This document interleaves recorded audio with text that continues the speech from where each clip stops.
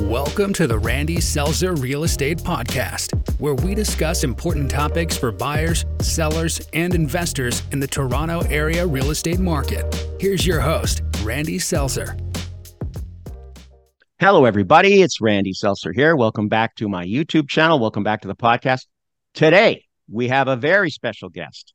William Tingle is joining us today from the United States. He is the host of sub2deals.com, sub2university.com, and he has a podcast called Sub2 Deals as well. He's a nationally known real estate investor, an investing coach, an author, and a public speaker.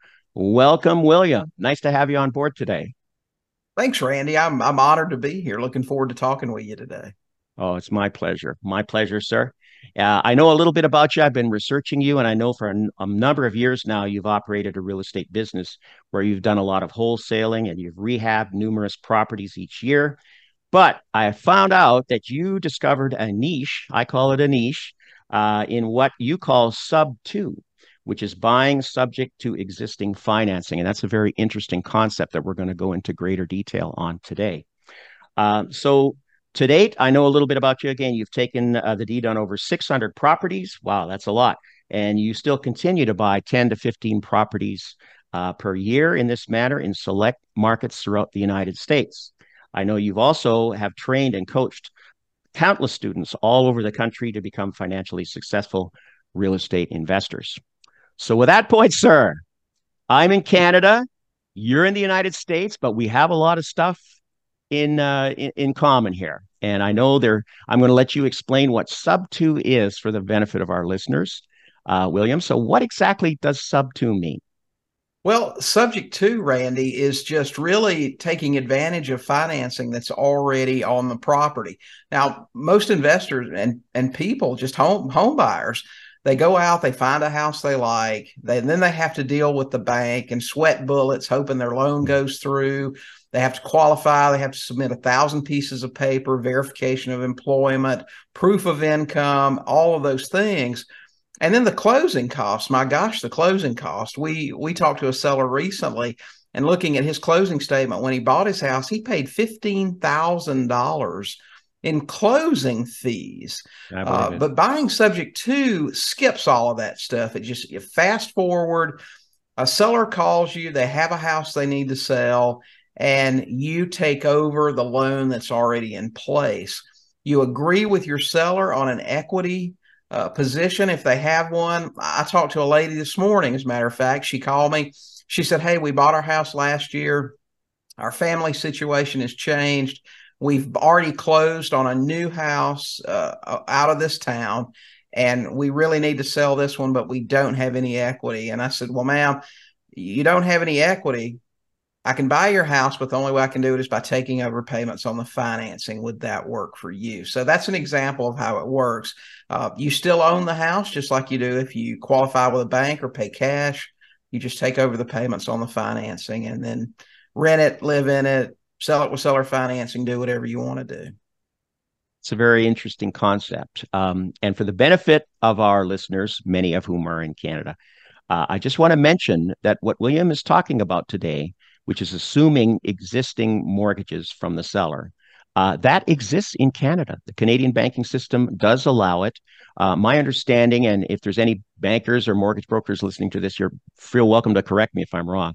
But up here in Canada, I believe you can do it with a fixed rate mortgage, not with a variable, and not with a HELOC, not with a home equity line of credit. Right. But for fixed rate mortgages, I believe they are assumable with most banks. So it's not just in the U.S. And then I'm going to say one more thing. I'm going to hand it over. Yeah, a lot of Canadians, and I'm sure some of you listening today, love to buy real estate in the United States due to the climate, due to just a lot of people love places like Florida or Arizona or many other places in the South, places like Arkansas where the weather's great, prices are good, and I know that Canadians, maybe this is something that they should take a look at, which may help them to buy property in the U.S. I know, Randy, you and I talked before we got live here, and you said you must have the bank's approval in Canada. Yes. Now, see, things are a little bit different here, and I'm not sure what the laws are in Canada. Here, most loans aren't assumable. Since the late 80s, when interest rates went to 18%, Right. they enacted something called a due on sale clause, which means if title or an interest in that property is transferred without the bank's approval, they can call a loan due and payable. They can do it. I've been doing this for 25 years. I've never had one call due. It's very rare for it to happen, but we don't actually even notify the bank of what's happening. We just get a deed from our seller and then start making the payments. And interestingly enough, the bank takes our check every month. So they don't really I'm care. sure they would. Yeah. Yeah. They do. Now, I can also see that this strategy may not be for everyone. There's a certain type of seller and a certain type of buyer that could benefit from this. From a seller's point of view, can you explain a little bit about who specifically this would be a great idea for, from a Well, seller's point of view? primarily it's going to be somebody that has a higher level of motivation. Someone in foreclosure, someone getting a divorce, someone such as the lady I talked about this morning. They already have a second mortgage payment on a house. They don't have any equity. They need to sell this property. Usually it's going to be somebody with a higher level of motivation. Now, not always. The lady I spoke with this morning, she has a second mortgage payment, but she's not behind on her payments. She's able to make her payments. It's more of a nuisance for her. Now, whether or not that seller would be a candidate will depend on a couple of things. One, what kind of rapport I can establish with her, how confident she feels in me doing this, and just how I present it, really. And fortunately, I've been doing this for a really long time. I'm able to present it in a way that's simple for them to understand. And they also have a lot of confidence in me because we've got our company website. We've got tons of video testimonials from former sellers that gave us the deed to the property. So all of those things play into who will actually do it. Okay. Now, for someone, I was watching one of your YouTube videos, and you gave an example of someone who was retiring. They were selling their house. They had already bought an RV. They're planning on that's it. They're out. They're cashing out, and they're going to go traveling. That I could see would be a perfect demographic for this because they don't need to buy something else, right? They're retiring. They're going on the road. I would Correct. assume if somebody needs to buy another property, whether they're upsizing or downsizing, it could create problems, right? Could it not? It can. For example, and there's a lot of misconception out there. For example, VA financing. Right. Most veterans are worried about continuing to use their benefit to buy their next home. What a lot of veterans don't know is you can have multiple VA loans. And the limits are so high in the U.S. now. I believe it's around $800,000 as far as a certificate limit. Wow. So if they're selling me a house worth 300, they've still got $500,000 of borrowing power, if you will, to go out and get a secondary loan. What gets most people is the DTI, the debt to income ratio. If Right. this one loan that they sell to me is going to continue to show on their credit report, they have to have sufficient income to get that secondary financing. But an important thing to remember is even if they sell to me subject to, the lender for their new loan will still give them the same credit toward their DTI, about 75%, that they would get if they rented the house out. So depending on their credit, depending on their income, those things matter, but it can be an issue for some people. Okay, excellent. I know one of the things that I ran into years ago was that there is the one other risk that maybe we should mention is that if a seller uh, sends over the mortgage to the buyer and the buyer defaults, the seller could still be held accountable by the bank. Is that not true? That is absolutely certain, and that's a question you'll get from time to time from potential sellers. What happens if you don't make the payments? And I am painfully honest with them. Listen, Mr. Seller, if I don't make your payments, your credit's toast. It's going to be just as bad as if you fail to make them. And not paying a mortgage is one of the worst things that you can have on your credit report. So there's got Absolutely, to be man. an element of trust there, and you got to know Yeah. what you're doing if you do this. Absolutely. And I'll just mention also, I believe the credit reports, we have Equifax up here. I think it's the same Mhm. company for all of North Yeah. America. So it's one big database. Now, Yeah. from a buyer's point of view, I think there's some opportunities here. Can you go into a little bit about what might be some of the benefits of looking into this sort of scenario? You bet. Number one, even if you have great credit uh, and you're an investor, for most of us, there are going to be limits to the number of loans you can get with bank financing 10, 15, 20, depending on how strong your credit is. And then you're done. No other bank is going to touch you just because you're exposed. I think that's the term exposure. We have too much exposure with you. You owe us too much money. Right. So if you want to build an extensive portfolio for short-term rentals or just regular rental properties, or my favorite, which is wrapping a note and selling it with seller financing, they're going to cut you off. If your average cash flow on a property is, let's say, $500 a month, and you can only buy 20 properties, that's only $10,000 a month. That won't create the kind of lifestyle I want to have. Mm. So I want to be able to buy more. With subject to, there are no limits. If I want to go out this year and buy 100 properties, I can do it because nobody's going to approve my financing. Interesting. Okay. Interesting. That's the number one benefit. Number two, very few closing costs. If we close at a title company, it costs us less than $1,000 to close.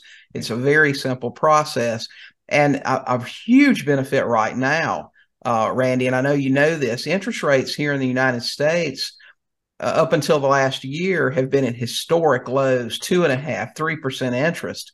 I can take over payments on a 2.5% or 3% mortgage, and my cash flow goes up by several $100s a month over what my cash flow would be if I got bank financing today at 7.5% or 8%. So I mean, that's incredible.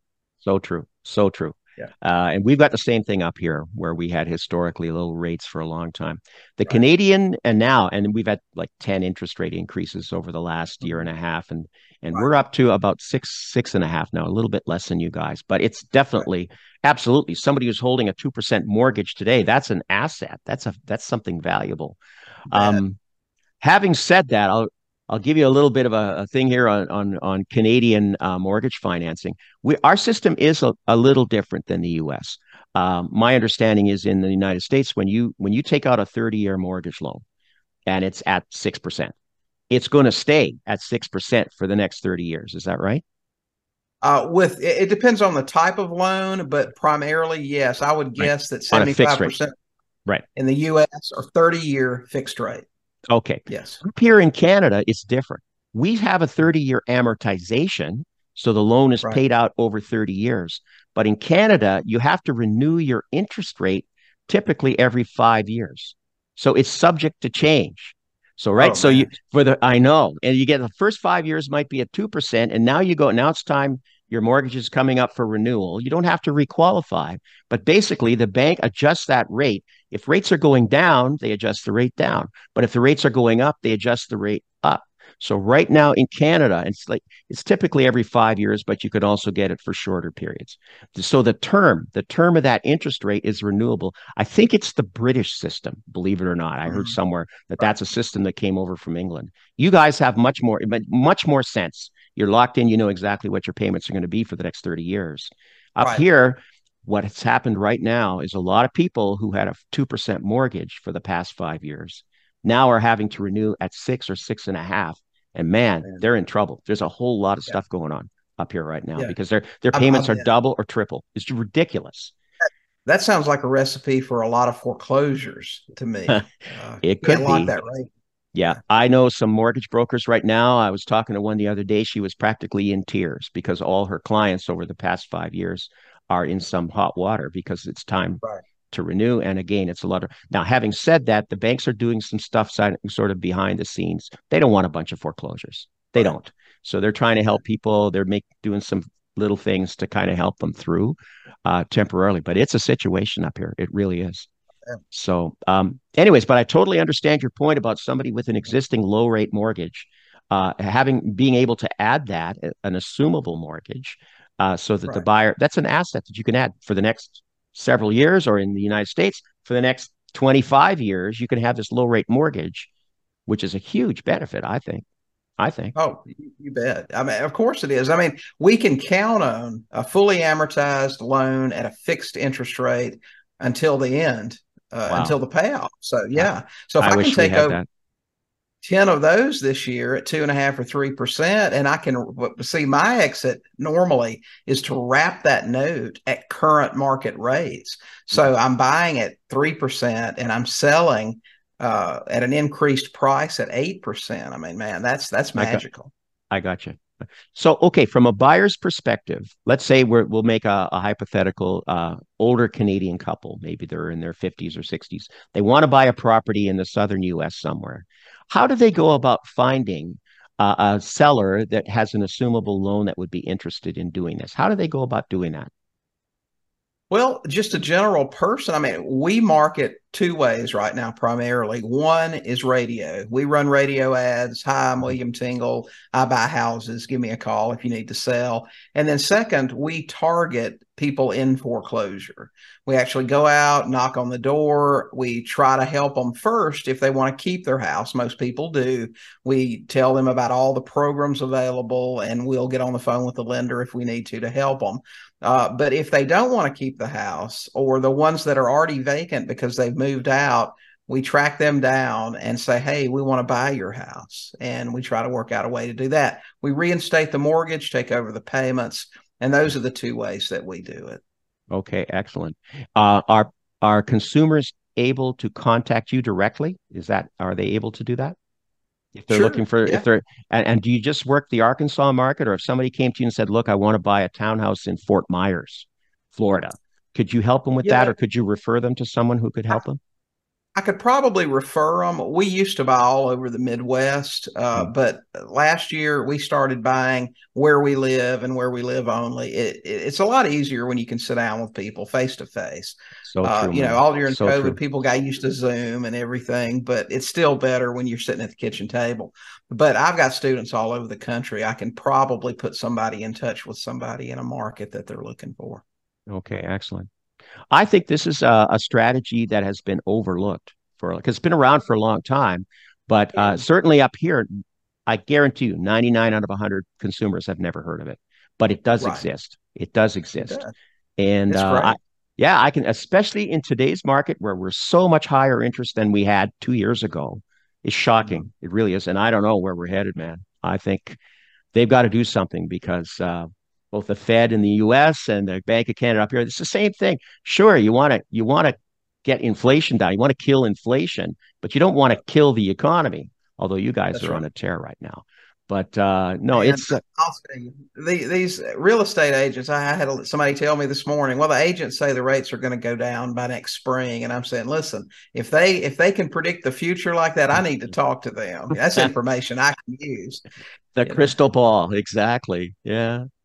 Yep. that's right. Well, but that's great information, man. And I did a lot of research watching several of your videos and went on your website. There's a lot of information there, and I'm going to put links to all that below the video today and also on the podcast so people can reach out to you. So that's a great. What other words of wisdom do you have for us, sir? For you're like me. You've been in the business more than 25 years. Me too. So we have a little in common here. What other words of wisdom would you like to share with our listeners today about real I'll estate? tell you this. It doesn't matter what the market cycle. It doesn't matter what everybody says is going on, whether real estate's great or real estate's risky. Go buy some houses, make smart decisions, make deals that work, and start buying houses. That's the best advice I can give anybody right now. It's excellent. Excellent advice, sir. Yeah. Thank you, William. It's been a great talk today. And there you go. Two different countries from far away, and yet we've got a lot in common. And We you're right. do. Everybody needs to buy houses. My biggest regret in my career is that I didn't buy more because I was not at the level that you were at. Like you bought a lot of properties, big time. And it takes some courage, but the payoff is there. It definitely is. Well, it's like anything else when you're just getting started. You're scared you're going to make a mistake. But trust me, you're going to make some mistakes. But Right. math doesn't lie, and if the math works for that property, you're going to be okay. Chances are. I totally agree. Listen, it's been a pleasure talking to you, and you're welcome to come back on the podcast anytime. Same here. It's been a pleasure. Thanks, Randy. I appreciate you having me. Okay, William. Have a great day. We'll talk again soon. Good. Bye. All right. Bye-bye. Thank you for listening to another episode of the Randy Selzer Real Estate Podcast. Follow us on Podbean, Apple Podcasts, Spotify, and Stitcher. And check out our main website at randyselzer.com for much more valuable info on the Canadian real estate scene.